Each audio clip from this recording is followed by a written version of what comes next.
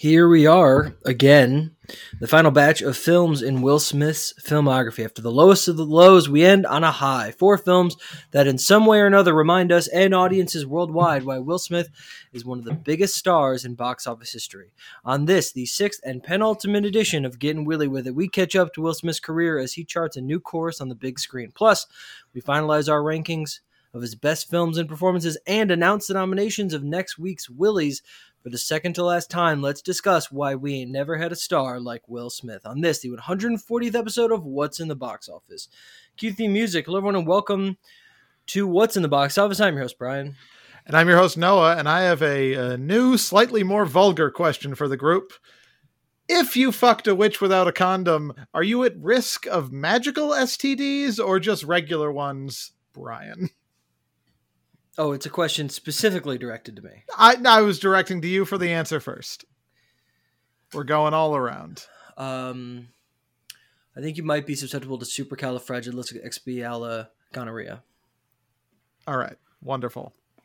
Ahmad? That's the best I could do. Magical diseases or just regular stuff? I think definitely magical, and I'm kind of curious what they would be. Like, is this good magical, or are these like bad? Okay. Like, is this the Dark Lord magical? You heard it here first. Ahmad's going raw dog. Oh yeah, some witches. maybe you'll get wishes or something. In their own way, aren't all STDs a little magical?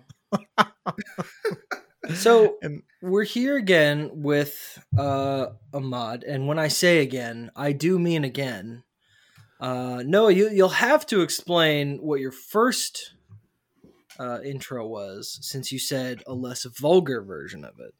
Yes, well, but why don't you explain what's happening as we record this on Wednesday? Of course, my original intro was just an allusion to the classic Bad Boys for Life quote, would you fuck a witch without a condom? Unfortunately, the first time we went through this, a bit of a technical error. My audio feed was lost. Brian, Ahmad, your feeds came out great. So we could have had 2/3 of a very fun podcast and just long bouts of silence. Instead, you're getting the whole enchilada of a exhausted, drained podcast. Yes, my ego got in the way. I refuse to be left aside. So we're going again. So basically, we've already talked about these films. We've already ranked these films and performances, and I've already announced the Willies to these gentlemen. So we're doing all this for you, is what I'm saying. So because we love you. Yes. Enjoy it. Truly enjoy it. All right. How are we starting this? Big Willie style. Ahmad, what's going on with Will Smith right now or 2 years ago? Yes. So 2018 was, I believe, a much better time for Will Smith's music career than the previous 10.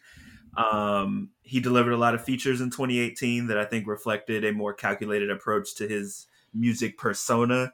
The first of which was in May of 2018, where he was featured on the official theme song for the World Cup. It was called Live It Up, a song by Nicky Jam, which features Will Smith and Era Istrefi. And I think this song is much better aligned with the music Will has clearly been interested in making in this era, which is Latin techno music. It's a much better song than his 2017 single with DJ Jazzy Jeff, Get Lit. But still not a perfect song. It's a Latin techno song for the World Cup, which was held in Russia.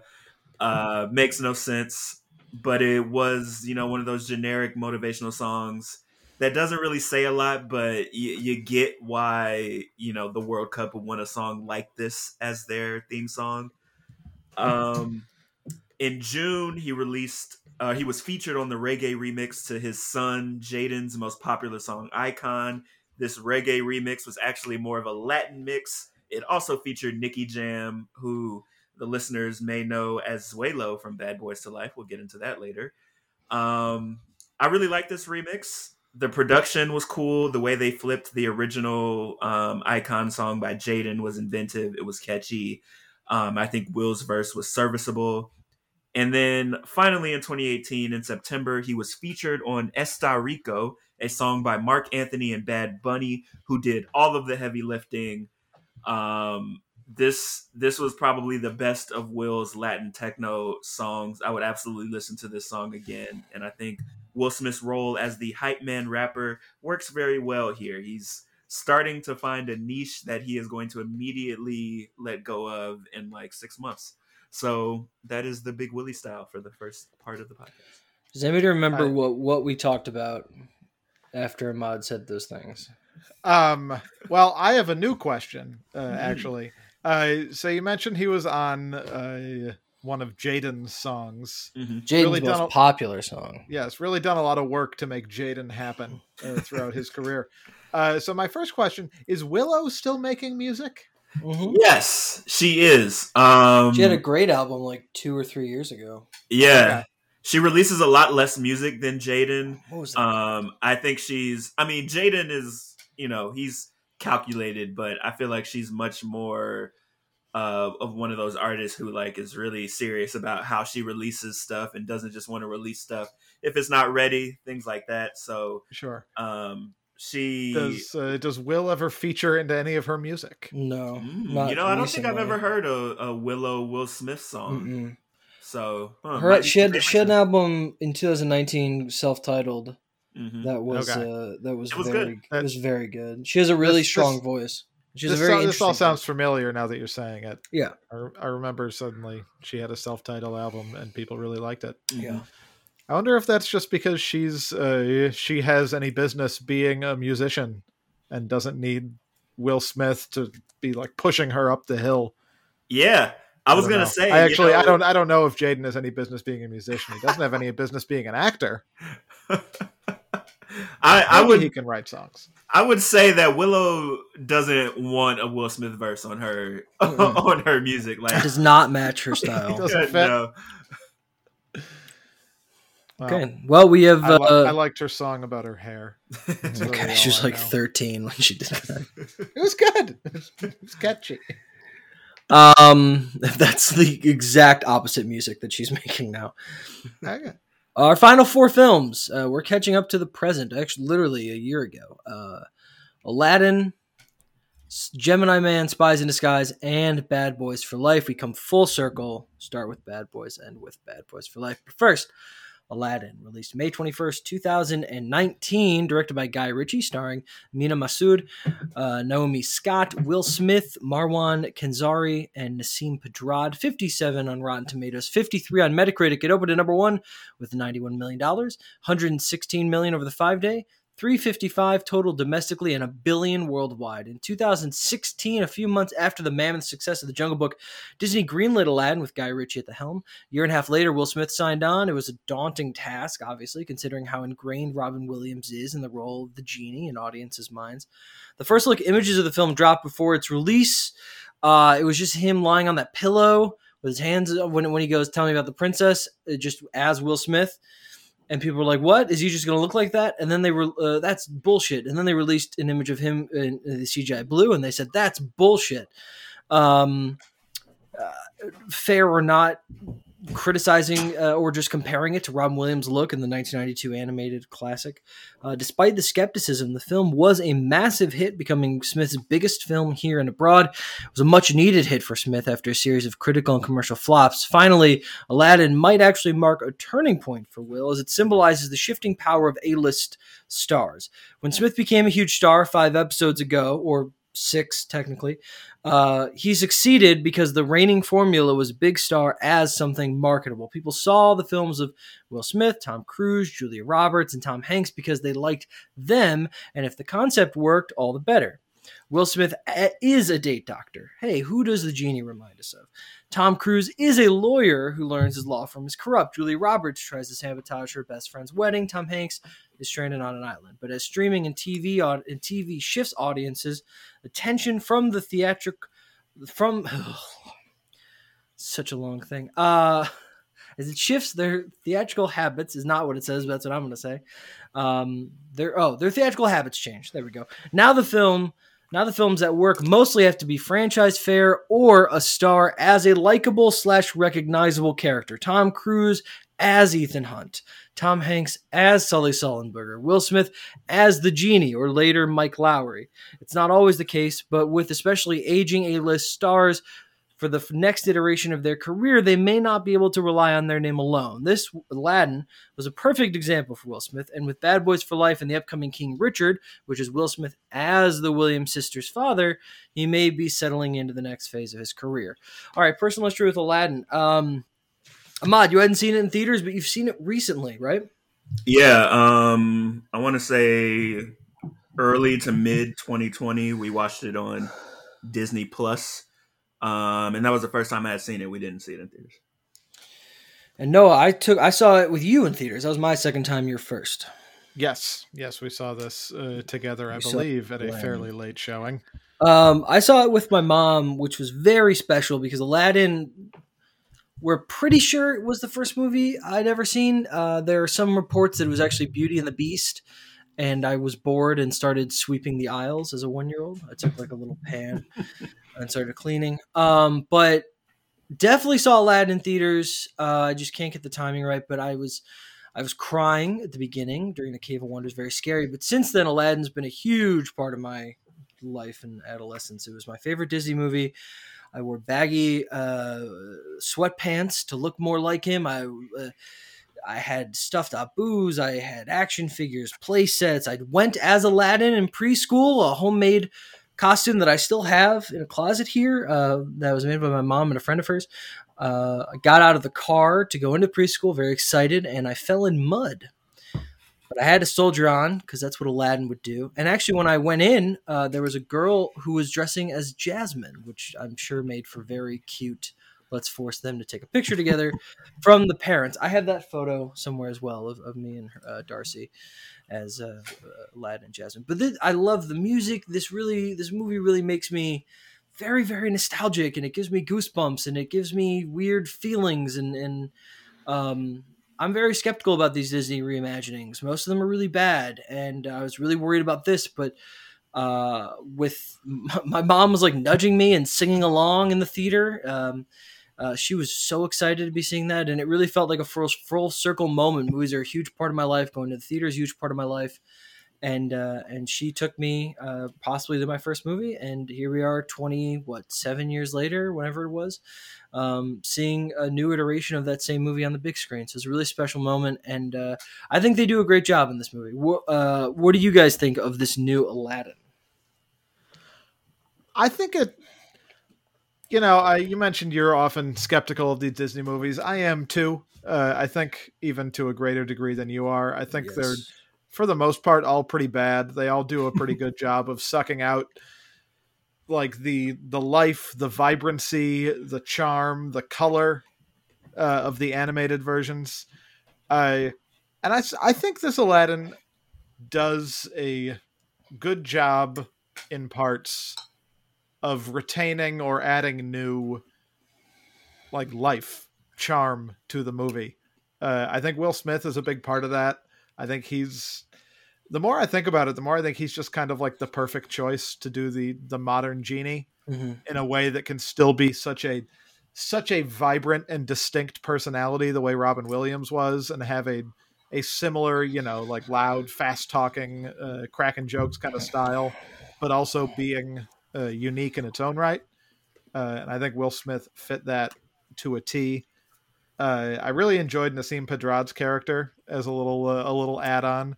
I found her very, very funny and big, just in a way that cartoons should be.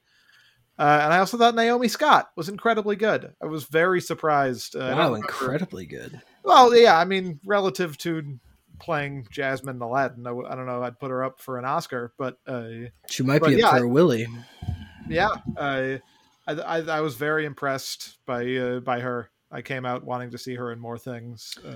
We should watch the new Power Rangers again. That was pretty solid. She's in that. Yeah, maybe. Is she in that? Yeah, she plays the Pink Ranger. She's Kimberly. Mod, what about you? I was very high on this movie. Aladdin, the original Aladdin, wasn't one of my favorite Disney movies. I didn't hate it. It just wasn't in my top 5. But I would definitely say that of the live action remakes done of the movies from our childhood, not even just Disney movies, that this is probably my favorite. I would definitely rewatch it again. I think like a lot of the Will Smith movies that we've watched, when Will Smith entered the scene for the first time, the movie kind of like kicked up a notch. Like it kind of was like breathing new life. I thought he was great. He really found a good way to bring his own personality to the Genie character. It was hilarious. It was fresh. It was charming. His performances, singing and dancing, A Friend Like Me, and even Prince Ali were probably some of my favorite parts of the movie. I was impressed with Naomi Scott, and I also really liked Marwan Kenzari, their performances. And in a smaller role, I liked the direction choices for characters like Abu, the Carpet, Iago, Raja, giving them a little bit of personality similar to the animated films, which is something that I think is hard to do for those type of characters. Um, it was a really good movie. I was very surprised because I hadn't seen the original in a while, so I guess I didn't really know what to expect, but I had low expectations and they completely exceeded it. Yeah, it's a ton of fun. It's bright and colorful. Guy Ritchie does a good job directing the action sequences. You know, we differ of opinion. Noah differs from Ahmad and I about Mina Masood. I think that he's perfectly capable here. There are some rough spots with him. I think he does the comedy bits a lot better than the dramatic bits. Mm-hmm. I think he can handle that a lot more. He's a skilled dancer, and he's just good with his body. He's good at moving, which is very important in relation to Aladdin. But and Nassim Pedrad we've mentioned. I think the Sultan's really solid. But it is Will Smith's movie here, and he crushes it. He does a contemporary take on this character, which is exactly what Robin Williams did. Because the genie doesn't know he's in a movie. The genie does know he's in a movie. The original animated film, the one telling us the story. In this one, it's him telling his kids. In the animated one, he plays a beggar on the street who's telling the audience the story of the magic lamp. So already we're aware that this is a breaking of the fourth wall. So what Robin Williams was doing with the improvisation by doing impressions, Will Smith does by turning up the musical styles or the dancing or the jokes. We mentioned during our last recording the joke with the prince when he says, "I can make you a prince," and then a guy pops up out of frame, not out of frame, but way in the background, and says, "Y'all see my palace," which is terrific and hysterical, and he does a great job.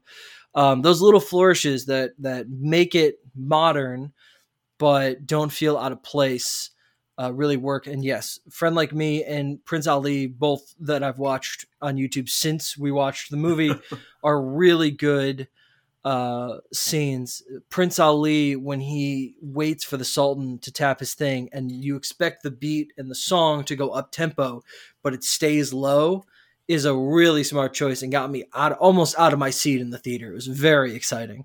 It's a really, really well done movie, surprisingly so. So I'm hoping they do a sequel, whether it's based on the Return of Jafar or not. I do want to say as a last comment that I think I forgot to bring up last time.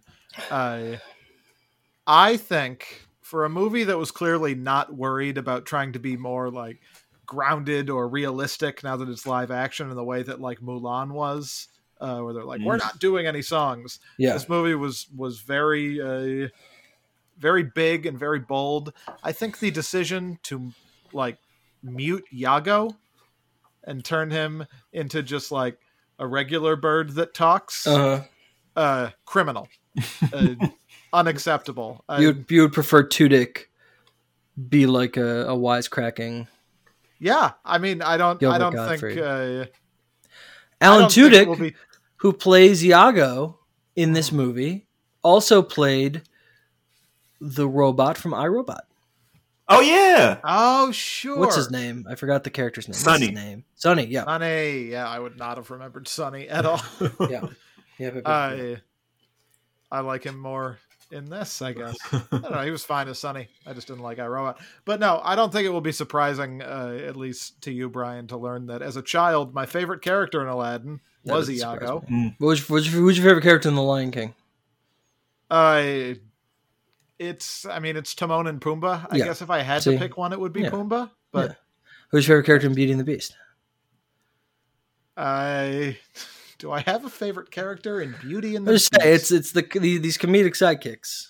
You very much. Yeah, but I don't think any of the. I'm sure you were a big fan of the raccoon in Pocahontas. He was running around being mischievous. Yeah, sure. He didn't. It's not a speak, problem. It's just though. no. He didn't speak. He didn't speak. No, none of the But like- animals. But like Sebastian. Sebastian's the crab, right? Yeah. In Little Mermaid. Oh yeah. Yeah. Sebastian's Yeah. great. But yes, and I guess it could have still been Alan Tudyk. He's no Gilbert Gottfried. I'm just saying, you're leaving something on the table there. Yeah, that's fair. What about Kevin Hart? Kevin Hart as the bird. I would have done it. You're gonna have to give that bird a lot more lines and a bigger paycheck. But Yeah, a lot more lines, and you know who Sure. can afford a bigger paycheck? The Disney Entertainment Company. This movie already cost 180. Like, let's pump the brakes. 195 would not change anything. It made a bunch of money. I'm just saying, these ideas are free. Sure. I do want to add. I forgot this the first time we record this. Brian, you mentioned Mina Masood's dancing.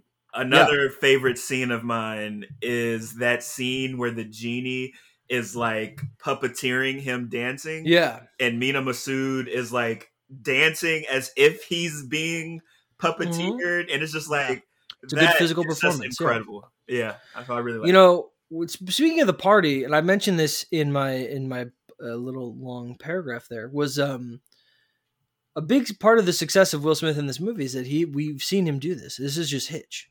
Oh right, Yeah. He's playing a matchmaker between Jasmine and Aladdin, and he falls in love on the side. And then at the end, they have a looking at the camera and dancing in a line scene. Mm-hmm. Very very reminiscent. Star rating for Aladdin. This is a 3 for me. 3.5 for me. All right, I'm curious to see. Do you guys have your star ratings written down? No. From last time. I do. All right. Okay. You curious to see if mine changes you're at all? both correct so far. Yeah. I'm just curious. This is a 2 for me.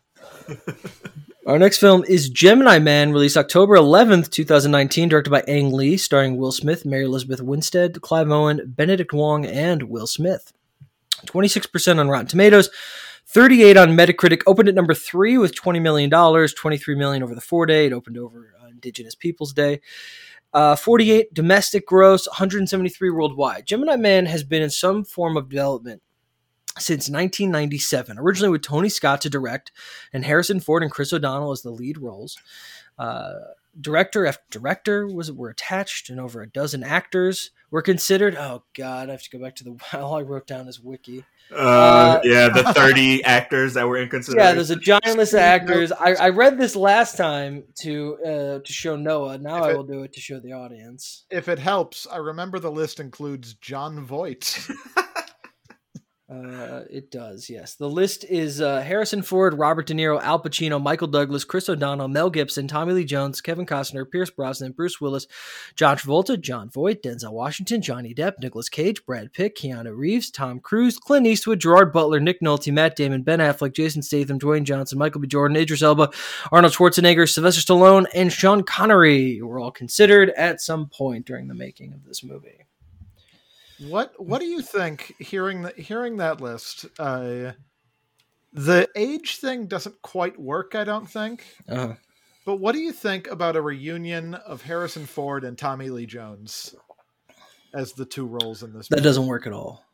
Now it's too close. You can't even like age up the young one. What do you mean? How far apart are they? Age? How far apart are they? Hold on. Tommy Lee Jones is 74, with 98, and Harrison Ford is 4 years older than Tommy Lee Jones. All right, well, never mind. And I bet in your head you were thinking that Harrison Ford would be the younger one, weren't you? I was. Yeah, definitely. I just learned that's wild that Harrison Ford. And like I was trying to think ready back to do to another Indiana I'm like, Jones. Tommy Lee Jones seems older than him in that, Mm-hmm. so I guess it could work. But no, So never mind. let's say we do Denzel. I don't know if you'd want to cast a younger one, or if we'd want to do like a Denzel and like Glory versus Yeah, I mean today.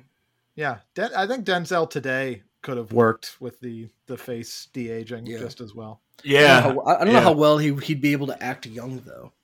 Well, I feel like he's really settled in his ways there. Finally, it never got made. Finally, the technology caught up to the premise, and Smith and Lee signed on. This was Ang Lee's second film to be shot at 120 frames per second. That is the frames that you see per second. Generally, the film standard is 24 frames per second, and the only reason that it's that, I believe, is because that was the slowest you could go while still having sound sync up to your picture. And since film was incredibly expensive when film was expensive back in the day, they wanted to do it the cheapest rate, and that was it. And then it became industry standard. Our eyeballs all connected to that, and so that's what it was. But since then, the last 6 years or so, directors have been experimenting. Peter Jackson with the Hobbit movies. Ang Lee shot an entire film. I think the Hobbit movies were at 48. Ang Lee shot Billy Lynn's Long Halftime Walk, which was a bad movie, at 120. Nobody saw it. Noah and I saw this in 2D, but at 120 frames per second. And it basically just makes the image look incredibly smooth and clear. Like if you get a new TV, you have to turn off motion smoothing. It makes it look like it's in like a soap opera, like you're watching it in person as opposed to in a movie. It's very jarring at first. It was Will Smith's first time working with an Oscar-winning director, but the film failed commercially and critically in a better marketplace basically all the other times this movie was about to be made. This seems like a surefire smash. If the film was better reviewed, it might have had a chance, as this is still a pretty juicy premise. Basically, the Will Smith you fell in love with on Fresh Prince and Independence Day and Men in Black against the Will Smith we know today, alas. I already said how Noah and I saw Gemini Man. Ahmad, this is another rental for you? Yeah, so saw this probably mid 2020 after everybody had been talking about it for good or for bad. And I think I'd even had some conversations with you two after you all saw it. So I definitely made sure this was on the list of movies I wanted to see, especially because Will Smith was in it. So saw it in the comfort of my own home in a lovely, 24 frames per second? Yes. Which I think is just fine. As it turns out. The 120 doesn't. It was weird watching it this time. That opening shot of the train station and the train passing, I distinctly remember that being the first shot of the movie and being like, okay, all right. It's like blinking blood. Like, all right, this is how it's going to look. So that was very that really took me back to the theater. How was it this time, Ahmad?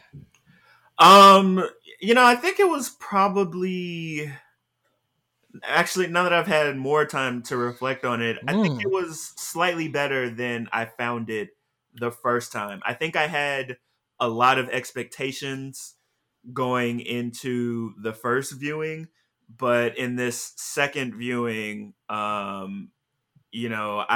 really loved all of the action in this viewing. I thought Will Smith, mainly his older character, was good in it. I think he's about as good as a lot of his like standard good roles across the movies we've watched. I really liked Mary Elizabeth Winstead in this movie. There was a particular scene early on where I think the guy who she was fighting said something like, "You've got 5 seconds, or I'm gonna like hand you your teeth," or something like that. Yeah. And then she like flips it on him, says the same thing to him, and then Will enters the scene and she just puts the guy's teeth in her hand, which Will didn't even know the joke, so that was like strictly for us. And I thought that was pretty funny. But the ending of this movie was pretty bad for me, which kind of gave it a hit on the star rating for me. I thought the action in the first 2/3 of the movie were good, and then everything at the end kind of just like brought it downhill for me. But it was a pretty good average movie for me. Noah? Yeah. My memory of when we saw this in theaters is that I came out thinking that was like completely average replacement level at best and like bad at worst. And so I was very surprised this time around to find it like mostly good.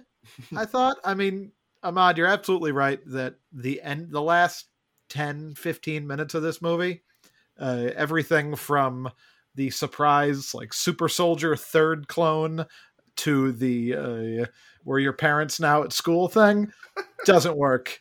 It like the clone, the super soldier doesn't work, and then the school thing really doesn't work. But the rest of it was just like pretty solidly executed, like boilerplate. This kind of movie.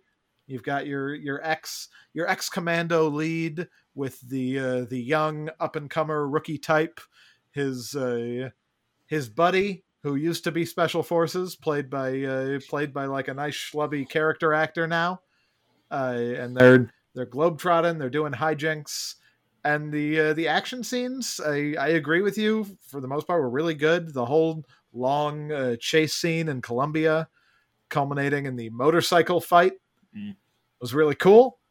I really liked the first half of the ending shootout when it's just Will Smith and Mary Elizabeth Winstead, and he's like, listen, here's our guns, aim at the shoulder, aim at the neck, you set him up, I spike him down, here we go. That was all pretty cool. I agree that Will Smith was good in it. I think better as old Will Smith. I don't know that him playing young really worked. It was just a very serious, stone-faced guy. But I was just pretty pleasantly surprised throughout until suddenly it was bad again. Yeah, I mean, I think the movie really peaks in the middle. It's surrounded by tropes that I find boring, like them going to a secret meeting at a steam bath, and they're both, him and Mary Elizabeth are in robes, but the other guy isn't, and then they sit and they talk for 2 seconds. That's all been there, done that. Him going, how does he know where we are? Oh, we have a tracker in you. I don't care about that, but it's really the everyone's good in it, and it's the motorcycle chase, which had a lot more one shots than I remembered, and just not even before that, the foot chase that precedes it, and then the catacomb scene. Those are the only 2 scenes that I think are really, really strong. Everything else is pretty boilerplate. Everything with Clive Owen is completely useless, and just boring. And then the ending is truly atrocious. But the performances are good. I think Will Smith does his best as this. It's an interesting character, that younger one, because he is very sullen, but naive at the same time. He has that great line, that terrific trailer line, where he goes, "Why'd they send you? I'm the best." He goes, "You are obviously not the best." That's that is a beautiful delivery and just so funny. There's another line, I think, in that same scene when older Will Smith is like, "Look at me, look at us, dummy."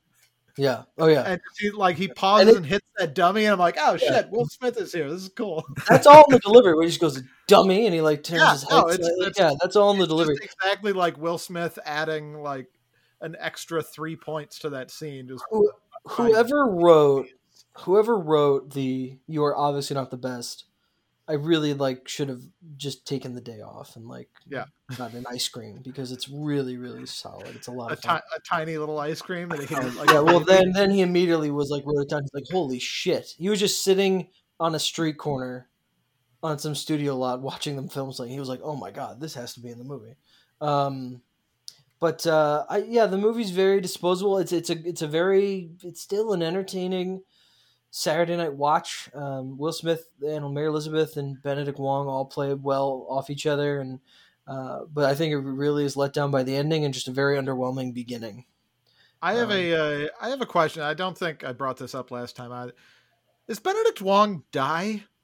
Yeah, he explodes in a car. Oh yeah. Exploding car. Yeah. First of all, he shoots a rocket at that car, and then we see Benedict not being able to get the seatbelt off, and it explodes. And then Will Smith yells his name, and then it explodes again. And then Will Smith's like, "Oh no, he died." I'm like, "He died the first time. The rocket hit his car." I somehow looked away or just didn't notice when he was fumbling with the seatbelt. I knew the rocket was coming. And then the scene starts going, and I just didn't really notice that Benedict Wong wasn't in it. And then they're in the finale, and Will Smith and Mary Elizabeth are talking, And he's like, yeah, so I'm just settling up things. I dealt with Benedict Wong's affairs. I scattered his remains. And I'm like, what? I mean, it's also completely useless that Benedict Wong. He has no reason to die. There's no reason he dies in this movie. No. No, He's just. It was just shocking to me that he's just casually like, oh yeah, so I sprinkled his ashes in the sea. Yeah. I mentioned this the last time we recorded, but that ending where he's in college, he's made friends. Uh-huh. So let's say it's October. Been there for a month. Been there a month or two. And Will Smith goes, "Hey, got your passport? You're officially like a fucking person." No, he would. How did you enroll in that school? How do you have any of the clothes or any? I mean, you can't just go to a college and be like, "Do you have identification?" Well, we're working on that. We'll get that to you. I don't care how much they like come to warily trust each other throughout the movie. I could not buy less the immediate jump to, well, you guys are my parents now, and I love you, and you love me, and we're all just a big happy family, and it's just bright out, and there's birds chirping, and we're just in the end of like Dead Poet Society now. Yeah, it's just not, it's not at all a good enjoying school. It feels like a scene that they shot 2 months later. Like they tested the movie, and they were like, well, our ending doesn't really work, so let's go back and shoot. People want to know that the clone is okay and he's living a life, and so let's go back and shoot this in a week and a half. And like even the young Will Smith doesn't look very well digitally in that terrible scene. It's just not a good scene. It's really unfortunate, but it's truly terrible. Star rating for Gemini Man 2 for me, right, Noah? Yes, that is correct. So far, so good. 2 for me as well. And I went 2.5. Yeah. All right, our next film, Spies in Disguise, came out December 25th, 2019, directed by Troy Quane and Nick Bruno, or Quane, probably, starring Will Smith, Tom Holland, Ben Mendelsohn, Rashida Jones, Reba McEntire, Rachel Brosnahan, Karen Gillian with Mark Ronson and DJ Khaled. 76% on Rotten Tomatoes, 54 on Metacritic. It opened at number 5 with 22 million 5-day. It opened on Christmas Day, which must have been a Wednesday, so we count to Sunday. 66 domestic, 171 million gross worldwide. In 2017, Smith and Holland signed on to the film based on a short. It wasn't a success, and that's really just a matter of timing. In 2005 or even 2012, this would have had a great chance. But in 2019, even animated films are vulnerable to the streaming effect. Either the animated film needs to be a sequel to a well-liked original from a trusted company, or is really, really good. And even then, it doesn't always work out. See the Lego Movie, the second part, The Good Dinosaur, or Kubo and the Two Strings.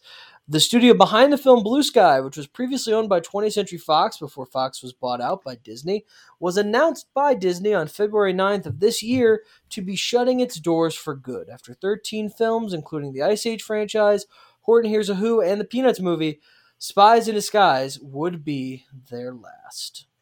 Personal history, Spies in Disguise. Noah and I hadn't seen this, but Ahmad, you had. Yes. This was actually one of the first movies I watched during quarantine.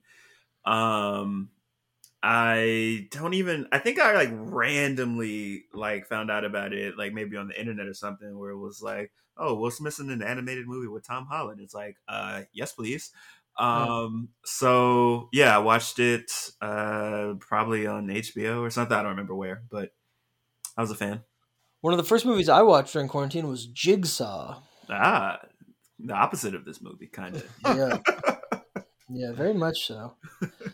All right, I really, really enjoyed this movie. I found it colorful. I found it well animated. I thought the action scenes were crisp. I loved how they animated the camera angles and the editing styles to match modern action sequences. I thought the performances were great. It was just a ton of fun. If I was 11 years old, those cars, those gadgets, the comedy in it, this would I would have eaten this up. Yeah, I don't think I was quite as into it as you, but I also was very pleasantly surprised by how like enjoyable throughout this was. It felt a little short of the. I'm thinking of like other like animated movies I find to be like, oh, that was actually surprisingly really good. Your Kung Fu Pandas, your How to Train Your Dragons. Yeah. didn't quite reach that level for me, No. but it was very pleasantly surprised, especially after Shark Tale. I had no faith in Will Smith as an animated guy, and he translated much better in this movie. His personality was able to come through. The very big and broad premise was surprisingly effective. I really thought it would kind of fall apart after 10 minutes with Will Smith as a bird. Yeah. And it worked. It worked throughout the whole thing. Ahmad, what about you? Second time watching it, what'd you think? Loved it. I loved it the first time. I loved it this time. I think Will Smith and Tom Holland did a great job bringing their characters to life. Will's character was charming, hilarious. They played off each other well. I thought the villains like motivations for carrying out his plan and his method of doing it like made complete sense. Like a lot of times, like the villains are just villains like for the sake of it, and like what they're doing doesn't make a lot of sense. But I felt like everything that he was doing was justified, which I don't know if they wanted me to feel that, but I was like, oh yeah, I get it. There was a lot of just like small funny things about this movie that I thought were well done. The fact that Will Smith, his character, like ran into glass, like a glass door as a human towards the end of the movie, something that he did as a pigeon earlier in the movie. Solid gag. Yeah. The whole truth serum thing with the big dude. Oh, that was really funny. Yeah, their pupils getting big whenever they did it. Yeah. And then my personal favorite was, I can't remember if it was Will's character or Tom Holland's character, but they were in a rush to get back into the chase or something, and he like ran up to this dude on a scooter and was like, "This is official business," and like commandeers the scooter, immediately crashes it into a wall, it explodes, and then he like runs up to another scooter and is like, "This is official business," and I was like, "Okay, this is great. This is the type of animated movie I enjoy."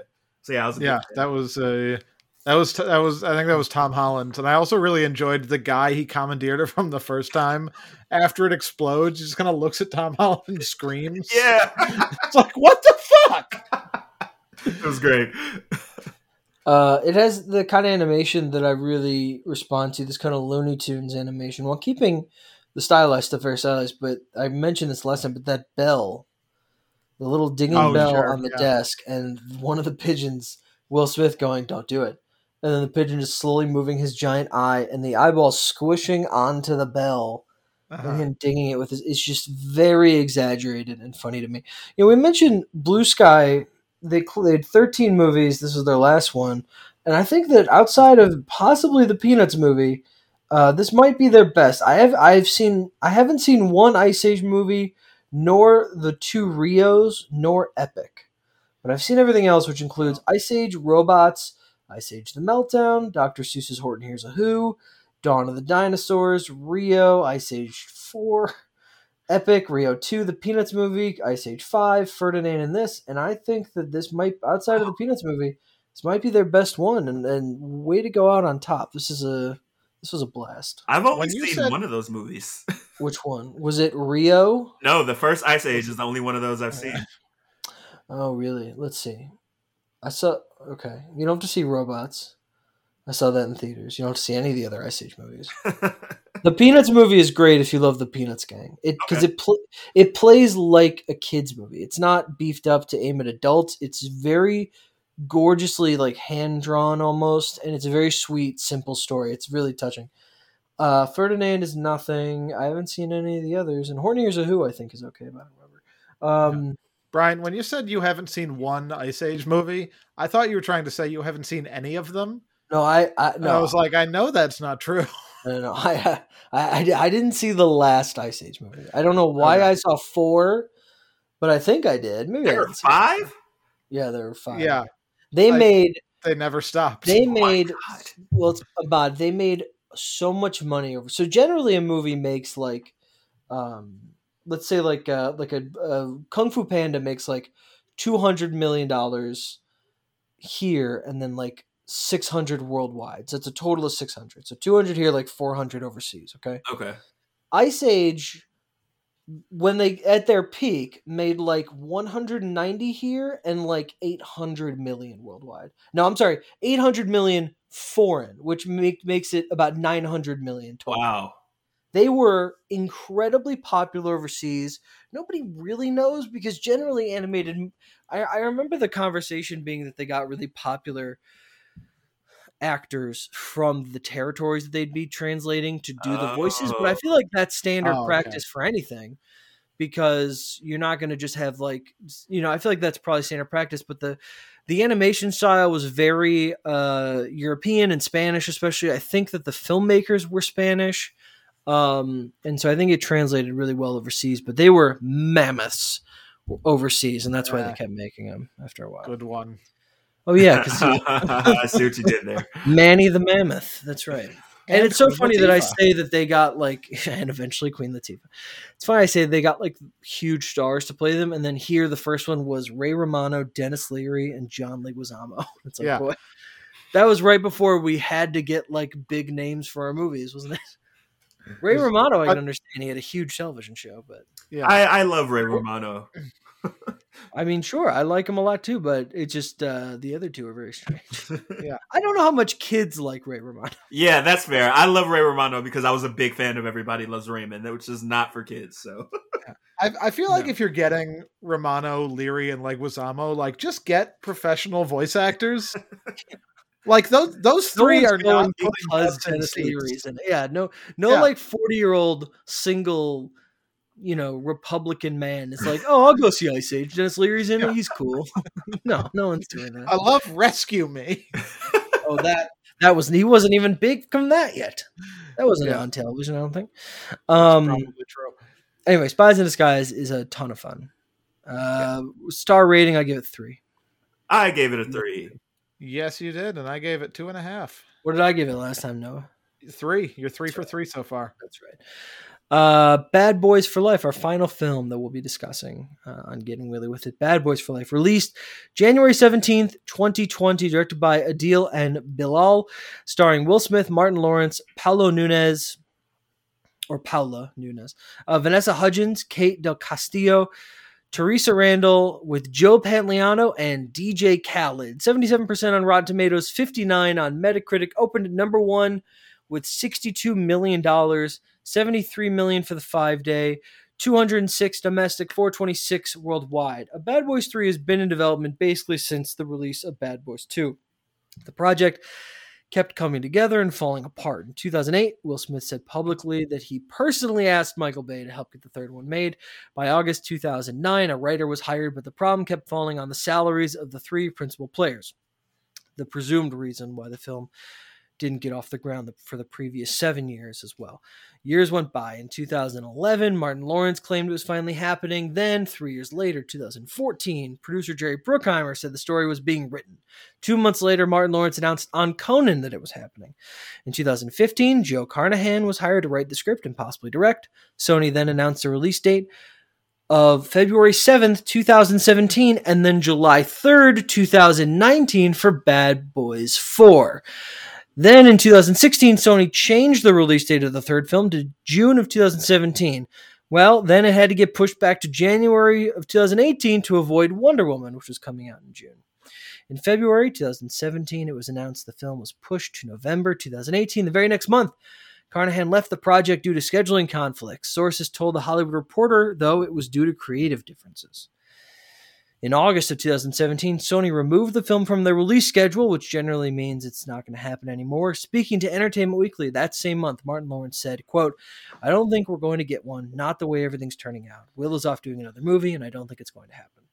5 months later, Belgian filmmakers Adil El Arbi and Bilal Fallah, boy, I'm sorry if I'm pronouncing that wrong, began negotiations to direct the film, with Smith and Lawrence officially signing on. The film was greenlit in the second half of 2018, and finally, on January 14th, cameras started rolling on Bad Boys 3. The film was expected to be a hit, but not as explosive as it was. It outgrossed the first film in 4 days. It outgrossed the second film in 16 days. It would become a bona fide smash, earning the title of the biggest January film in history and, if by default, the biggest film domestically of 2020. Legacy sequels sell these days, and this fit the bill to a T. Add in surprisingly good reviews, and you've got a breakout sequel. Expect a fourth to arrive sooner than the third. Personal history with Bad Boys for Life. Well, actually, before we get to that, I said this last time, but I've been following movie news pretty extensively since I don't think I ever said this, since in fifth grade, I think, or in fourth grade, at an after school program. I was on the computer and I went, movies.com. What's that? And it was a movie news website. And I started scrolling, and I think my head must have exploded. I was like, "Oh my god, look at all of this!" And then this is coming out, and this. And ever since then, I've been following box office, and well, not box office, but movie news, and then eventually box office news and award season news and all this kind of stuff. So I've followed all of these stories since it's happening. I saw Bad Boys 2 in theaters. I hadn't seen the first one, but I was excited to see an R-rated movie. And I loved it. So I couldn't wait for the third one. So I was there every time these were announced, and every time it was pushed back or said it wasn't going to happen, and then it was, and then it wasn't, and then it was taken off the schedule. So I never thought this day would come, that I'd eventually see a third Bad Boys. And then it did, which was incredibly exciting. We all saw this together. Oh yeah. I went over to Ahmad's house and watched the first two to prep, and then we met Noah and Joe, and Katie was there. Was she not? I don't recall, actually. I'm not sure that she joined us. I feel like I want to say. Anyway, it was incredibly crowded. It was at the Icon Roosevelt. It was sold out. We were in the first row of the front section, right? Toward the right side. I remember we got there just as the movie was starting, and Joe ended up being late, and I had to say to him, Reggie was in this. Reggie is still in this movie.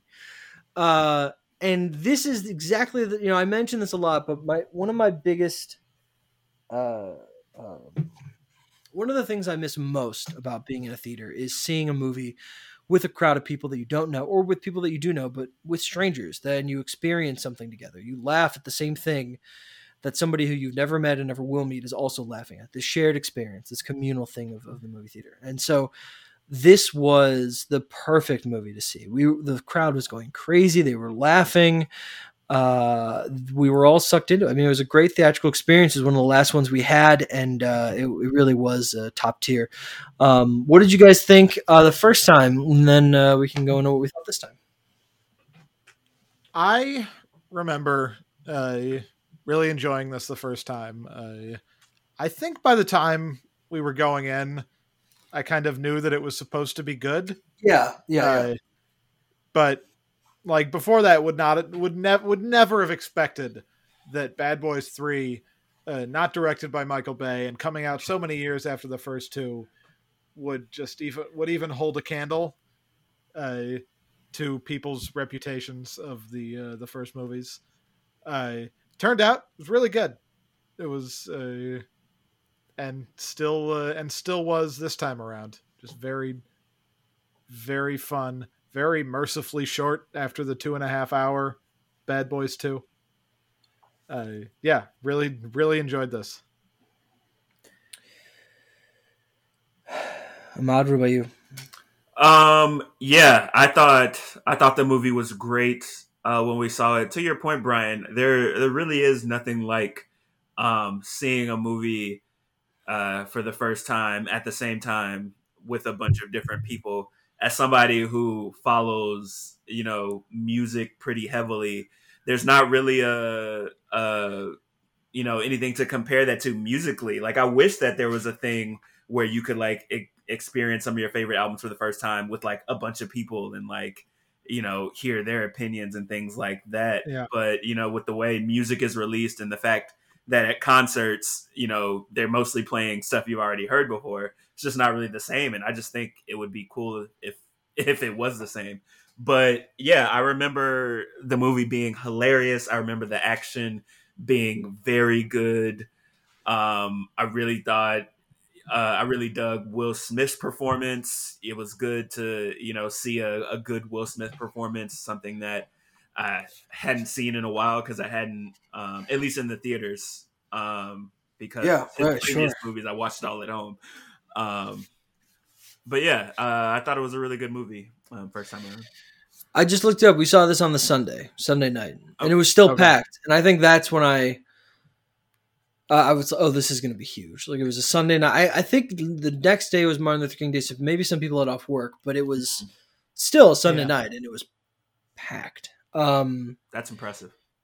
So, I mean, it was the 206 million, which is, the last one, Bad Boys 2 was 134. And worldwide, this exploded. It was the biggest film of this year because theaters closed. And so I think this is really, really good. I really, really love this film. I think it's more well made than the second film. Just technically, it's better produced. It's tighter. The script is much better. What it's lacking in bombastic action sequences, it has very, very effective action sequences. They're both great in it together. They're both really funny. Will Smith has a great arc in this movie. I love the idea of him, his techniques being subsidized by technology, and just the idea that it can be done effectively and stuff. And the stuff with him and the kid, whatever. Joe Pantoliano's great in this. It's a blast. I mean, they get better and better movie wise. Even if we all think the second one is just more entertaining, or some may think it's better. I think that this one is technically a better movie. And I think it's great. It's a ton of fun. The coloring's great. The lighting is terrific. I mean, it's just, I don't know, what can I say? It's Bad Boys. Yeah. I think you're definitely right about it being just like a better made movie. I think this one is the most like consistent throughout, even if it doesn't quite hit the peaks that 2 does. I think at its best, Bad Boys 2 is just the best that Will Smith can give us. I think it's perfectly suited to his talents, and when that movie's at its best, it's just a 10 out of 10 movie star wise. And so many things could have gone wrong here. The supporting crew, the ammo kids. And I mentioned this last time. I feel like I hesitate to mention things I mentioned last time because you guys have already heard it, and I feel like I'm boring you. They're still good points. The ammo kids are great, and they really develop them well. They're played very played subtly enough where you don't feel they're intruding on just the magnitude of the 2 leads. They become very endearing. I mean, it's just that really could have felt like they're trying to prime us for who could take over the franchise, or just these kids are annoying, get them out of here. We're rooting for Marcus and Mike, but instead we really root for them all to work together. And then when they do, it really pays off. And the emotional stakes of this movie are much higher. I remember the audience gasping when Mike was shot. I gasped when Mike was shot. I mean, who the fuck expected that to happen so violently?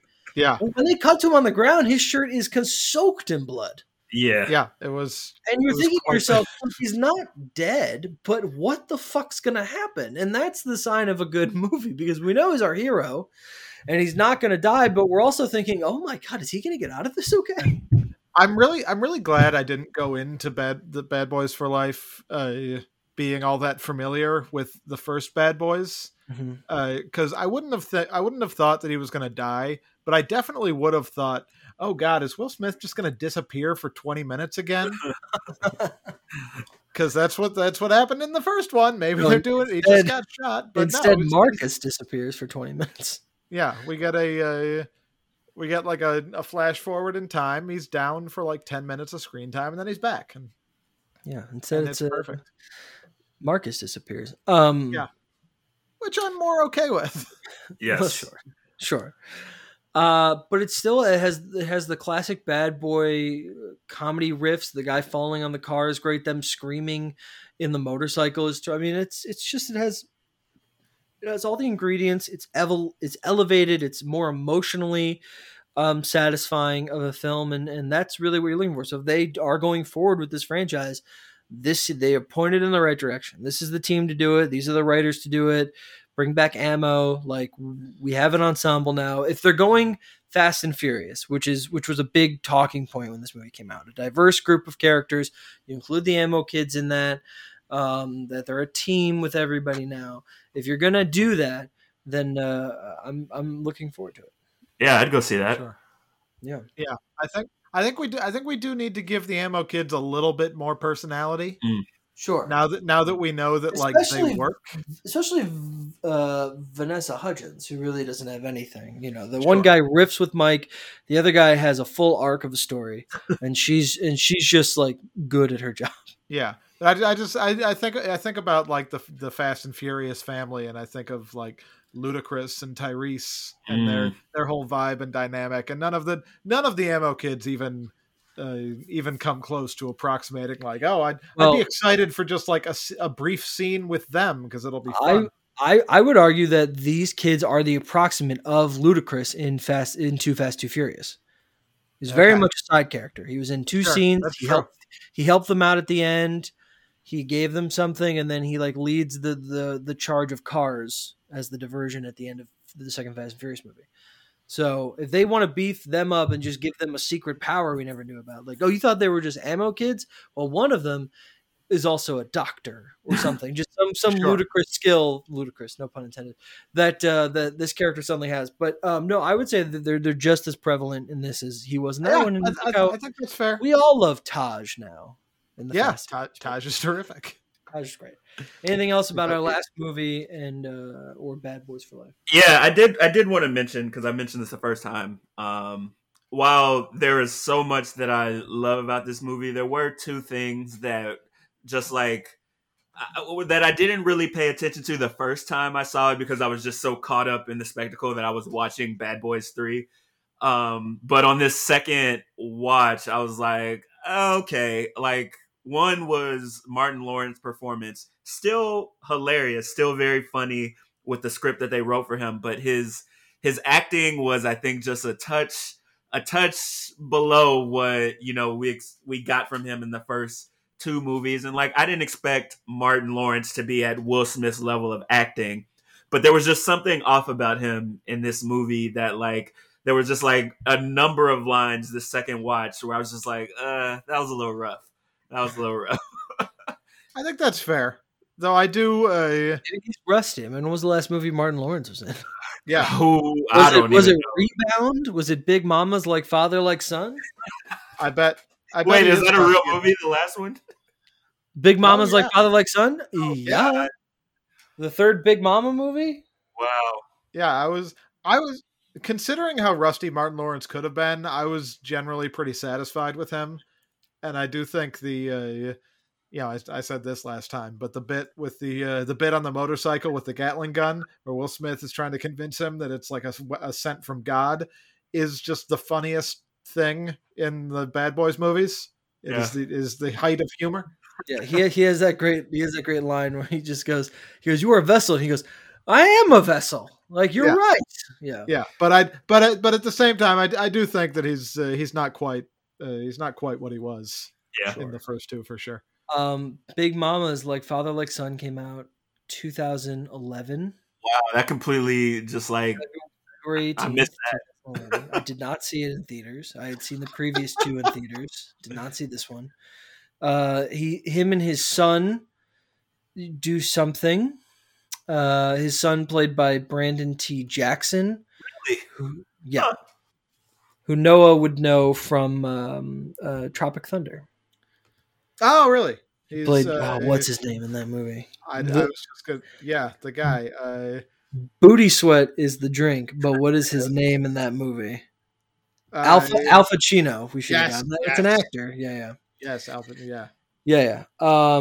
Yes, he plays the titular son, and didn't see that in theaters. Saw the first two though, including Big Mama's House when I was 9. Yeah, I was a movie made for 9-year-olds. The original. I was too.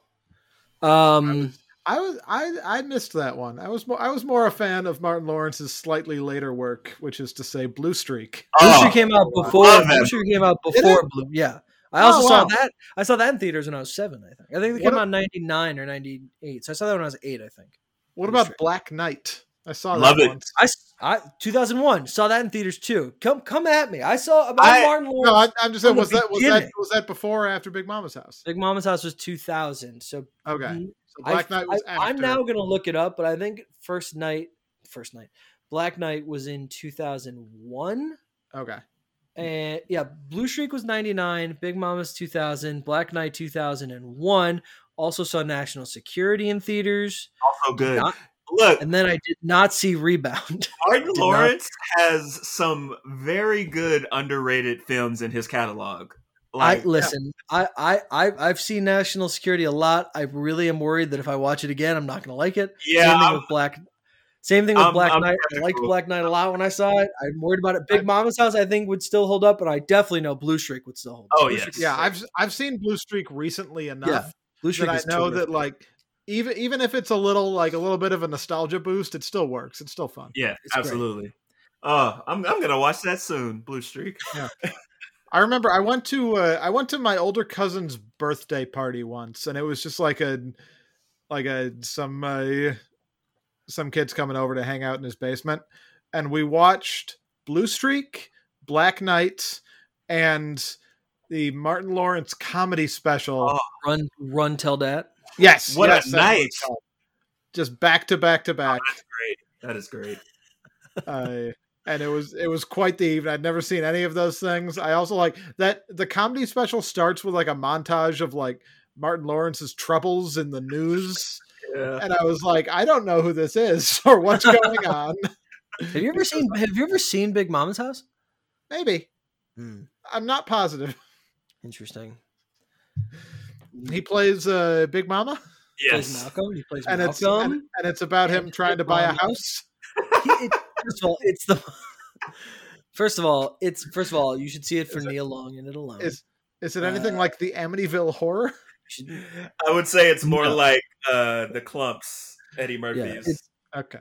It's more like Mrs. Doubtfire if he was a cop. You know, it's also one of these things where, like, I remember Eber and Roper mentioned this, but because I've watched a review of Big Mama's House, but they were like, no one, these are her friends and family, and there's no way they'd believe that this masked man was Big Mama, their family member. It's insane. Yeah, it's one of those things we have to just suspend the disbelief that, like, they don't look the same. Sure, but he's wearing the same wig and dress, so we'll all agree that they look exactly alike. And it's the type of slapstick comedy that he does in his TV show all the time. So it was just so on brand at that point. Sure. Yeah, I really liked Big Mama's House. Paul Giamatti's in it, Noah. Oh, okay. Weird. He plays his partner. All right. Well, we got a little off track. Down that Anthony Anderson's in it. Terrence Howard's the bad guy. And Neil Long is a vision in it. All right, so now that we've gone down, now that we've done our Martin Lawrence podcast in 2 seconds, let's give a star rating to Bad Boys for Life. Our final film, our final stars. Noah, did I give this 3.5? Yes, you did. Yeah, that's what I'm going with. You nailed them all. I believe I gave it a 3. Correct, as did I. 3 stars. All right, Big Willie, the final Big Willie style. Ahmad, what do you got? Yes. So 2019, in May of 2019, he of course made Friend Like Me, Arabian Nights, and Prince Ali from the Aladdin soundtrack and movie. He was also featured on a song called Don't Be Afraid to Be Different off of Logic's 5th album, Confessions of a Dangerous Mind. It's a kind of like short, like motivational song where Will Smith name drops Fortnite, Instagram. We mentioned last time we recorded this, Will Smith had recently in 2019 kind of rebranded himself in a DJ Khaled-like way where he just all of a sudden got really big on social media, started interacting with social media a lot. And so he mentions all of that in this song. And then finally in 2020, Joyner Lucas, who is a rapper who considers Will Smith to be an idol of his, he made a really dope song called Will, about Will Smith and like kind of like his influence. And in the music video for Will, he remade a bunch of famous Will Smith moments like Fresh Prince, Men in Black. I think Bad Boys might be in there as well. And so in 2020, Will Smith hopped on the remix of Will with Joyner Lucas and delivered one of the best verses he's dropped in over a decade. And maybe even like longer than that. Like, this is one of the best verses I've ever heard from Will Smith. It's just really good. He sounded like he was back in the authentic space that allowed him to make the music that we loved in the first place. The flows were insane. The rhyme schemes were impressive. It's just a really good showing. I doubt this will be the last we hear from Will Smith musically, but in case it is, I think he would go out on top. Like, he reminded us, like, oh right, Will Smith can really rap. He's very good at it. So that's where we are with Will Smith's music career as it stands to this date. All right. So to wrap up, what are the one or two peak Will Smith songs, the definitive tracks, and what's his best album? Best album is Big Willie Style for sure. It doesn't even, although I will say a close second is probably his Greatest Hits album, because that album has like some of the best songs from Big Willie Style, but also the best songs from his work with DJ Jazzy Jeff. So I didn't realize the Greatest Hits album existed until we started this series, and it is perfect. It contains all of the songs that I would want to hear if I was listening to Will Smith's music. Best songs, I gotta say Summertime, of course. Personally, I really love this song called Candy from Big Willie Style. And then also from Big Willie Style is Just the Two of Us. Will Smith's very good when he's like waxing poetic about his family and love and relationships. And he does that really well in Just the Two of Us over a really cool sample. So those are the three. And then finally, looking into the future, what would you like to see from Will Smith moving forward, if anything at all, and if as far as his music goes? I think that if Will really wants to continue being in the music game, I don't necessarily think that he should. I think if he stopped now, we would all be fine. Nobody would have any qualms about that. But if he wants to stay involved, I think he needs to reach out to the artists whose music he enjoys, and stay in his lane. Let go of this Latin techno. And if you're really, impressed by Bad Bunny and you just really like what Bad Bunny brings to the table. And who isn't? I mean, he's a huge thing. I like Bad Bunny. He's good. He's currently the WWE 24/7 champion. Oh my God! Well, I knew that. I meant musically, not his wrestling career. We're all behind his wrestling career. But I think Will needs to reach out to those rappers whose music he respects and enjoys, and collaborate with them. Do what he did for Joyner Lucas here, because in the Will remix, it kind of was like he was showing love to Joyner and kind of passing the torch.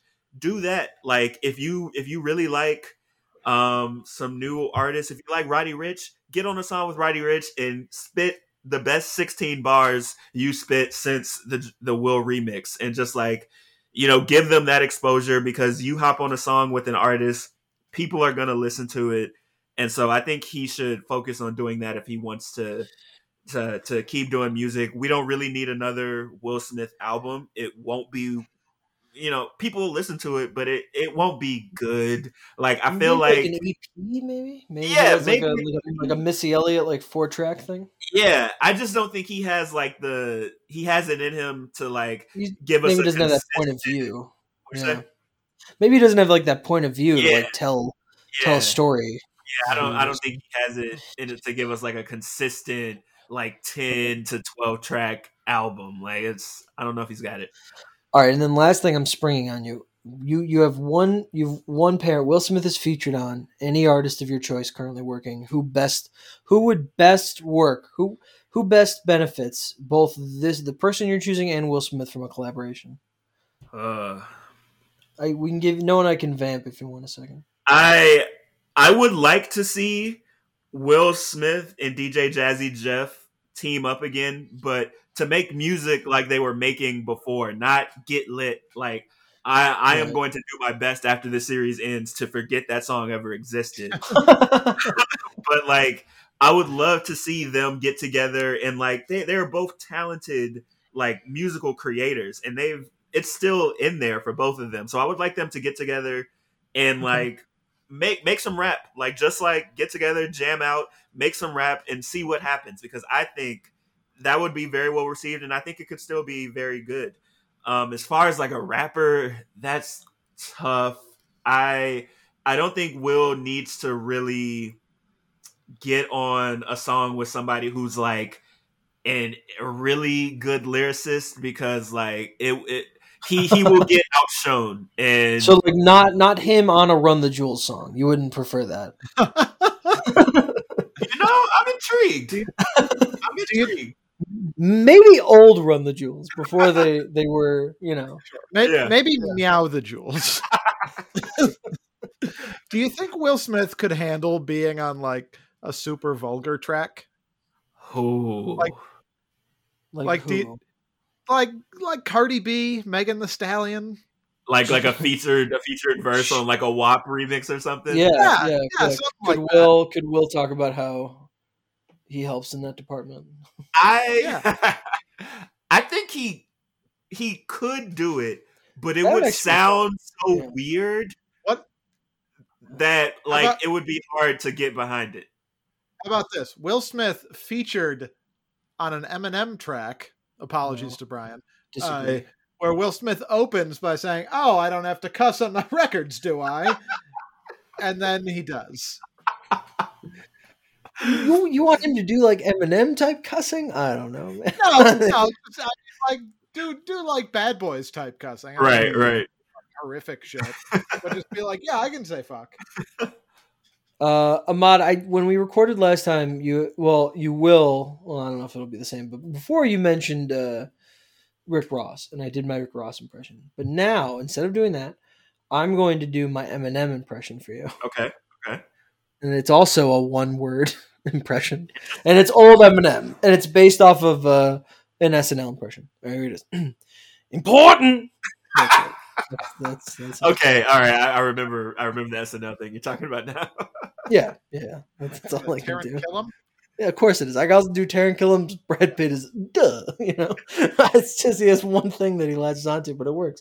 All right, terrific. All right, so we're gonna the awardable quotables. We have 4 awards here. Each week we've picked a different nominee from the films that we watched that week. We already picked the 5th one, so I'm actually just gonna go over what we picked. The How Come He Don't Want Me award. This is the award given to the more underrated film of Will Smith's career.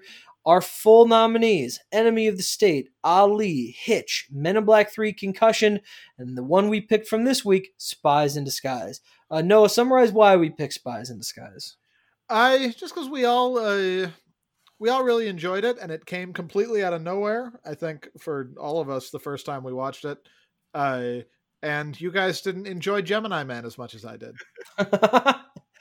So next week we will announce a winner for these. The next award, the I Make This Look Good award. This is the award for the film in which Will Smith looked his best. Our nominees: Men in Black, Bad Boys 2, I Am Legend, Focus, Suicide Squad, and we picked Bad Boys for Life. Ahmad, can you summarize why we picked Bad Boys for Life from this group of movies? Yes, Will Smith has spent the entirety of the Bad Boys series just looking fantastic. And he continues that trend in Bad Boys for Life. Like the amazing suit that he wears that DJ Khaled inevitably gets pig fat on. Like just the physique. Like he is jacked. And even though he's, this older guy, 53 or something. Yeah. He's still like, it's like I would not want to get in a fight with this version of Will Smith. No way. No. So yeah, that is why we picked.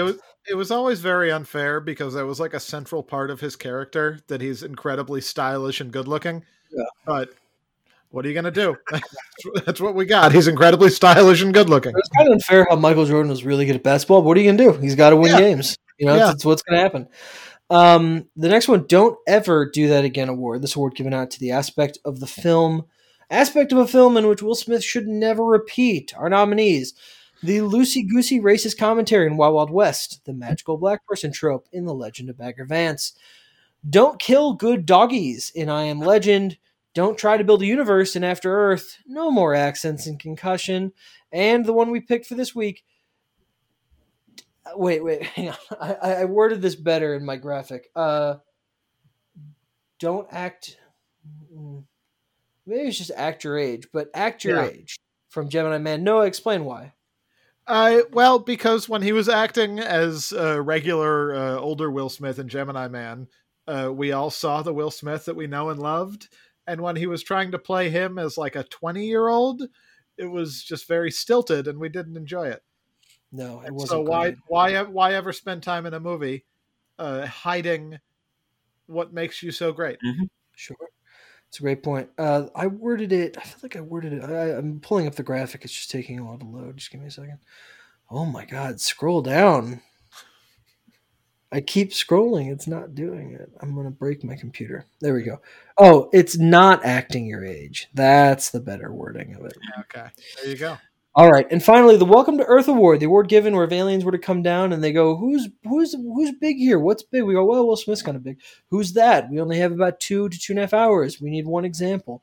This would be the example to show off his star power. Our nominees: Men in Black, Bad Boys 2, I Am Legend, Men in Black 3, Suicide Squad, and the nominee for this week, Bad Boys for Life. Ahmad, why did we choose Bad Boys for Life? Because Will Smith is great in this movie. He's charming. He's hilarious, and the action sequences that he is involved in this movie are phenomenal. I think any alien would watch this movie and then would immediately go on Apple Podcasts, Spotify, look up this series because they were like, we need to find out everything we can about Will Smith because this guy is it. This is all we need, and we need to make an alien Will Smith up there so that we can make our own movies that are as good as this. So that is why Bad Boys for Life was chosen. That was good. It's a good reason. It's a good reason. All right, before we move on and we get to the Willie nominations, we do have to take a quick break. This episode of Getting Willy With It is brought to you by Django Unchained. Critics everywhere aren't impressed with the leads of Django Unchained. Andrew O'Hare of Salon writes in his review, I don't want to spend too much time on Fox's stone-faced Django, because he's actually pretty boring. Can you imagine Will Smith, one of his generation's greatest stars, starring in a movie directed by Quentin Tarantino, one of his generation's greatest directors, and people reacting with, I don't know, I don't really want to talk about it. Who cares? Of course you can't. It would be talked about relentlessly. Think about how often people talk about, let's say, picking a random example completely out of the blue here, After Earth. It would be the opposite of that. Django Unchained, the talk of the town. So I had a chance to do this over. Indeed. I thought you did it on purpose, to be honest. There was a technical difficulty that awarded me the opportunity to not only cut out jokes that I didn't like from the first episode, but to fix a problem that seems to be plaguing me with this fucking series. And that is ranking Will Smith's performances and films. So let's do that now. We did this on the other episode, so instead of the debate, I'm just going to read the rankings, and then I'll point out the ones that we did from this episode specifically. So as soon as my page, I have so many tabs open. I feel like Noah Jerky in 2012. That is very common. I do have them in front of me. If you'd like me to go forward with it. If this doesn't pop up in 2 seconds, then yes. But I have the first page. I just need the rest of them. You know what? No, go ahead. We'll save some time. I'll start with the movie rankings. Our full rankings list, bottom to top. Number 27, The Legend of Bagger Vance. And we have Bright, After Earth, Collateral Beauty, Wild Wild West, Suicide Squad, Shark Tale. Concussion comes in at number 20. Bad Boys, 7 Pounds, I, Robot, This week's Gemini Man slots in at 16. Men in Black 2, Hancock, Aladdin at 13. Independence Day, Spies in Disguise at 11. And our top 10 films, Hitch at number 10, followed by Ali, Men in Black 3, Focus, I Am Legend, Bad Boys for Life, just sneaking into the top 5, Bad Boys 2 at number 4, The Pursuit of Happiness at 3, Enemy of the State at 2, and the number 1 consensus Will Smith movie is Men in Black. Performance-wise, The Legend of Bagger Vance, again, comes in at number 27. After Earth, number 26. Number 25 is Shark Tale. Then we have Bright, Wild Wild West, Independence Day, Men in Black 2, Concussion, Suicide Squad, Hancock, Bad Boys. Once again, Gemini Man ranks 16th. Collateral Beauty, 7 pounds. iRobot, Spies in Disguise comes in at 12. Men in Black 3. Hitch starts our top 10 performances, followed by Focus, Aladdin at number 8. Men in Black, Ali. Again, Bad Boys for Life at number 5. Bad Boys 2, Enemy of the State, I Am Legend, and The Pursuit of Happiness comes in as our consensus greatest Will Smith performance. There we have it. You can check out all those rankings on the graphics that I'm creating, and we'll be posting once this episode drops. Okay, Noah, come and gone from a theater near you. Take us back in time. Yes. So, first time we did this, I went with a... Time. Baby. Go ahead. Okay, I thought you were going to keep going. First time we did this, I did a Martin Luther King Jr. Day weekend theme, except I did the year 2018. When it right. Let's see if I can still get them. Could the Commuter? Sure. Proud Mary. Yeah. And was there one more? There was. Shit. What was the clue with that one? It was a beloved cult status sort of movie. Paddington 2. Yeah, correct. Okay, great. Go ahead. We're doing the same thing except 1 year previous, 2017, which I think is an even worse Luther King weekend. Okay. Why don't you just give me some clues then? Okay. We're just going with the regular weekend, not the holiday weekend numbers here. Our top movie opened at number 4. It's a horror movie with a bad premise and a worse title. The Bye Bye Man. Correct. Okay, let's explain the Bye Bye Man for some people. Maude, have you ever heard of the Bye Bye Man? Do you know the plot of the Bye Bye Man? Nah. So I don't really know the plot either, but in the trailer, and Noah and I get really hung up on this because it makes no sense. He is a being that appears and kills you if you think about him.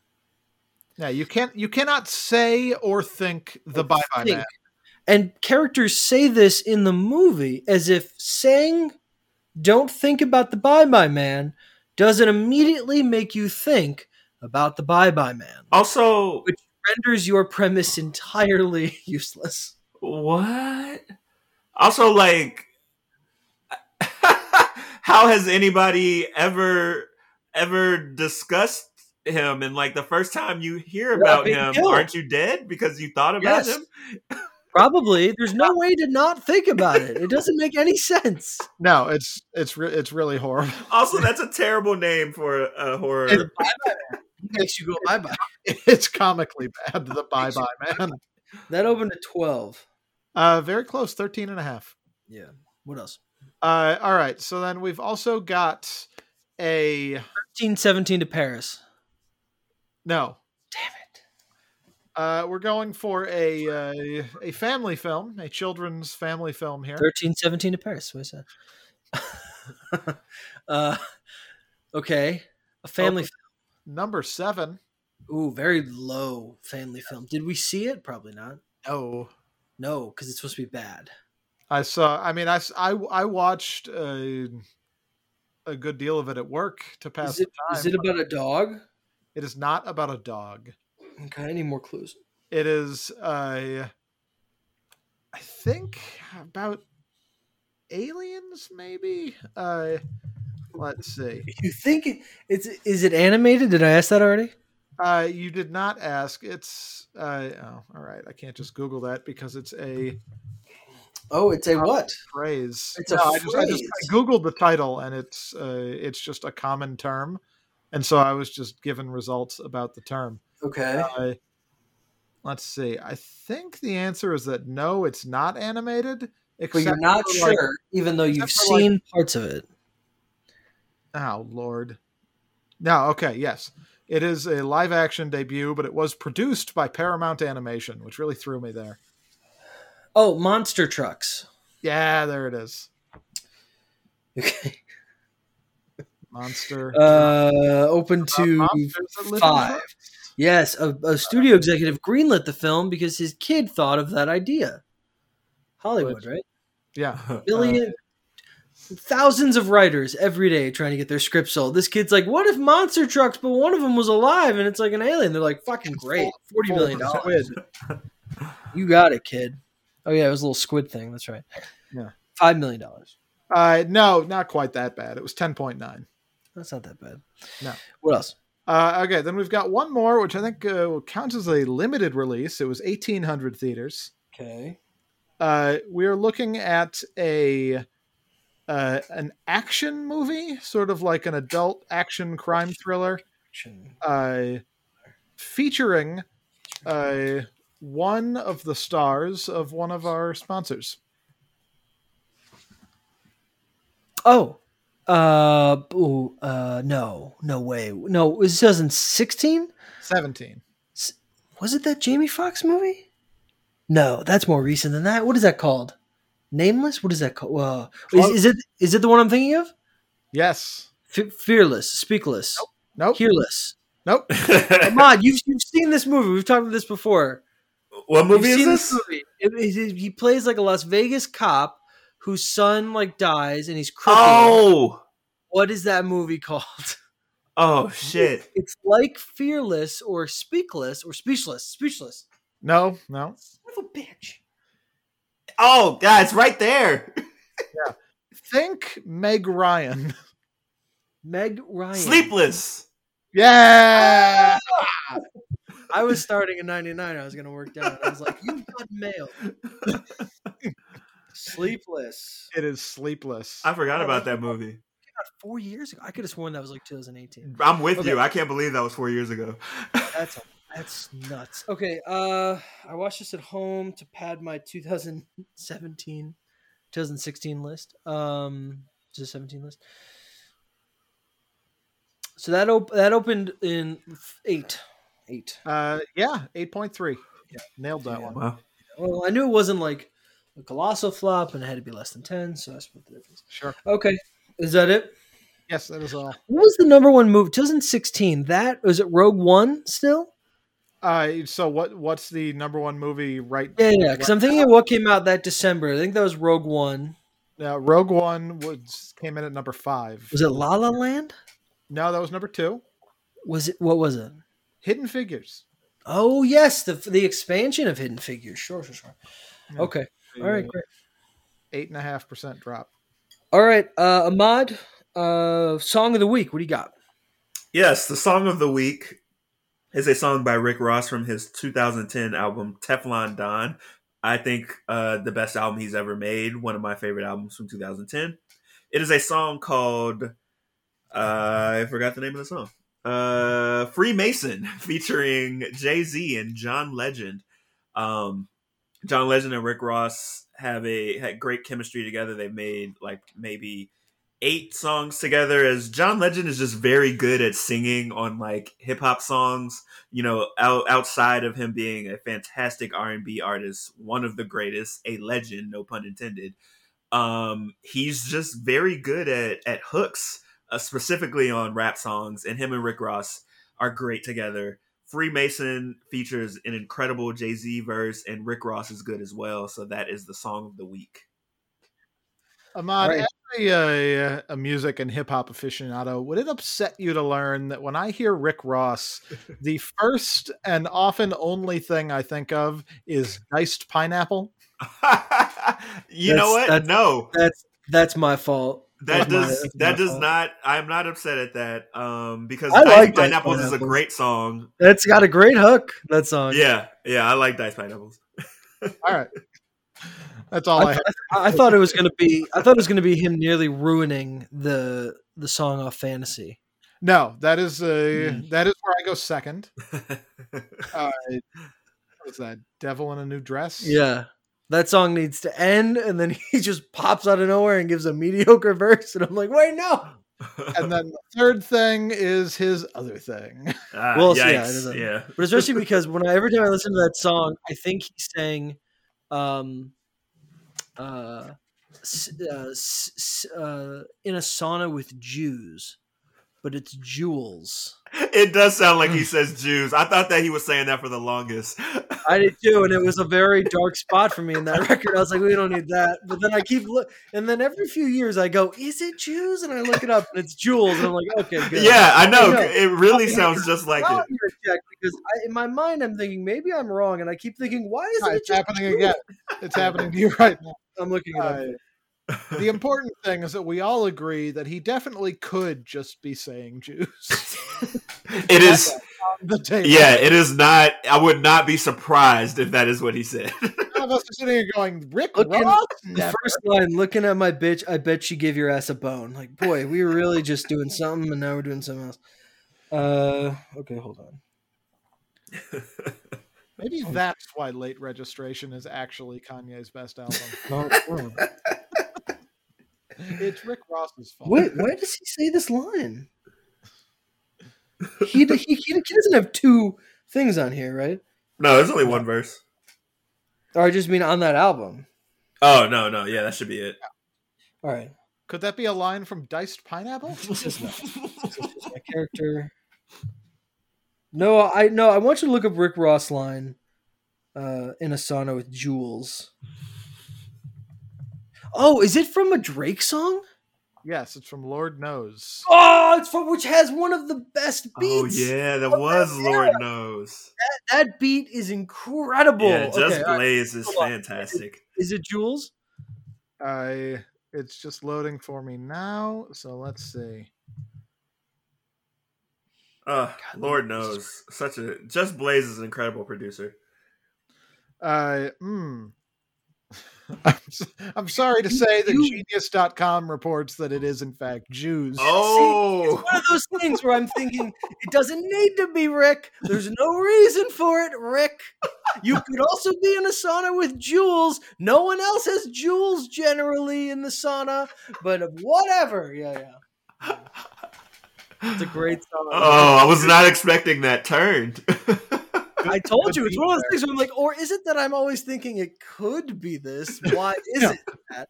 And it turns out it is. That's why I check every few years. Again, free ideas.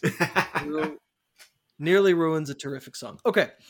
Here we go. The Willie. So every week we've watched movies and we've each kept a ranked list of the performances in films that we liked in order. I told our two co-hosts here to rank the top 7 in each category. They sent it to me. I did the math. The one spot got 7 points. The two spot got 6 points, so on and so forth. The top 5 are here listed. Here we go. We have 6 categories, or 8 rather, now that I'm looking at them. These are our Willies. These encompass the best of Will Smith's filmography. We start with Best Original Song of a Will Smith Picture. The nominees are Black Suits Comin', Nod Ya Head, Will Smith featuring Trey Knox from Men in Black 2. Friend Like Me, End Credits, by Will Smith, DJ Khaled from Aladdin. Men in Black, by Will Smith from Men in Black. And Shake Your Tail Feather. That's what happens when you say this twice. Shake Your Tail Feather, by Nelly, Murphy Lee, and Diddy from Bad Boys 2. Best Screenplay of a Will Smith Picture. Bad Boys for Life, by Chris Bremner, Peter Craig, and Joe Carnahan. Enemy of the State, by David Marconi. I Am Legend, by Peter Protosevich and Akiva Goldsman. Men in Black, by Ed Solomon. And The Pursuit of Happiness, by Stephen Concord.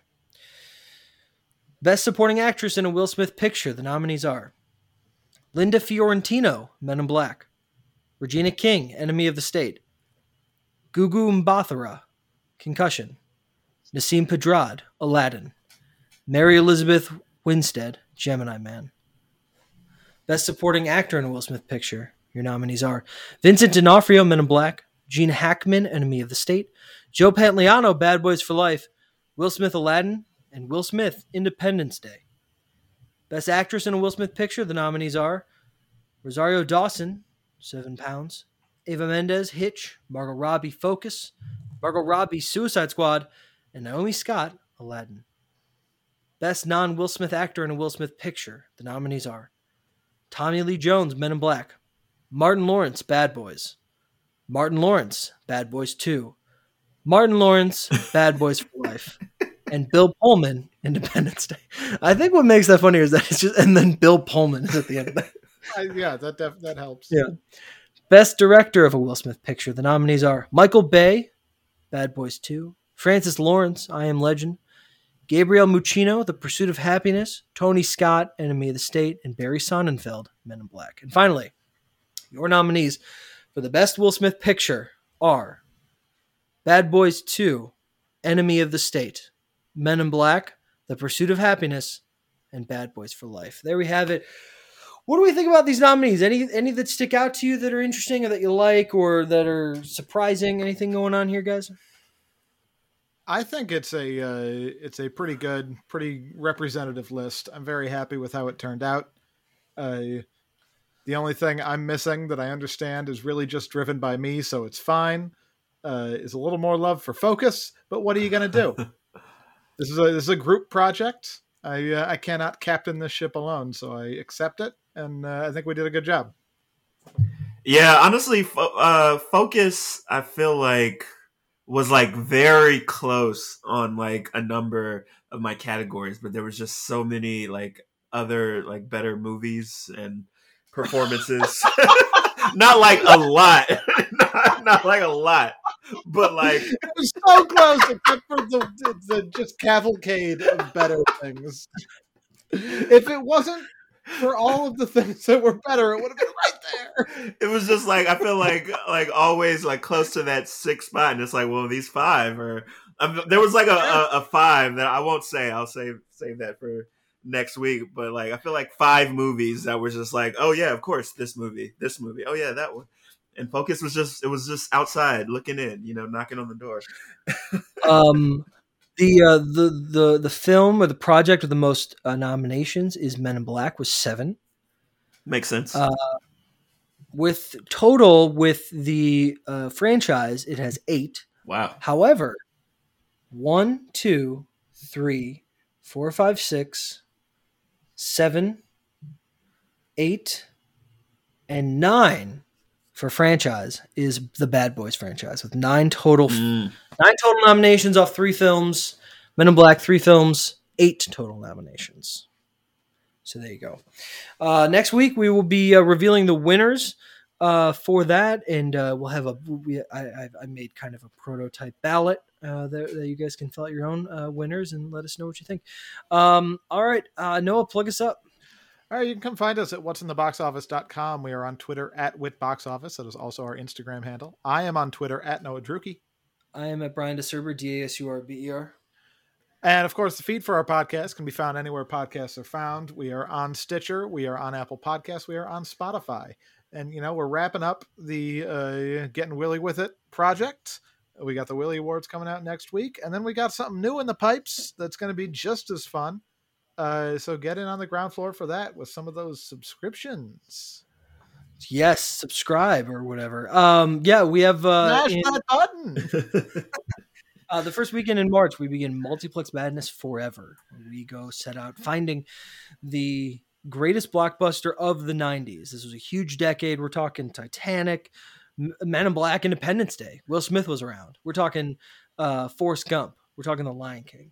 We're talking huge movies, and it's the last of our decade tournaments. So be sure to check that out. I think more importantly, we're talking superhero movies barely existed. Not a lot of superhero movies. A few wider range of possible winners. I think it's just 2 Batmans, That might be it. I don't know. Yeah, we don't have a lot of superheroes. We have a bunch of Oscar winners, a bunch of great dramas that made a lot of money. So it's going to be a different conversation. So it's going to be a lot of fun. Mod, what do you have going on? Yes, Thinking Outside the Boombox, your number one source for hip hop and R&B news. ThinkingOutsideTheBoombox.com. You can follow me at TOTB the podcast on Instagram, Facebook, Twitter. You can follow me personally on Instagram and Twitter at GoodKidShyCity, CHI.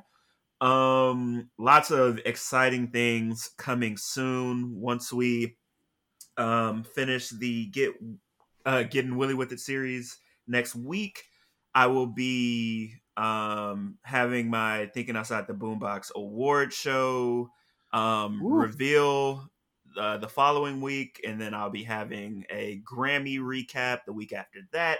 And then I will be starting my own tournament, which will remain unnamed until that trailer hits in about a week. So yeah, a lot of exciting music stuff happening on Thinking Outside the Boombox. Looking forward to all of it. Can't wait to see who won your awards. I don't remember who I voted for. Yeah, I think it'll be good. It's been a while. I'm going to have to go back and look when I listen. All right, that is it. Thank you for being here and Getting Willy With It. We got one more of these to go. We hope you'll join us. I've been your host, Brian. And I've been your host, Noah. We thank Ahmad, as always. And we'll see you next week. Until then, we ride together. We socially distance together. Will Smith for life. For life.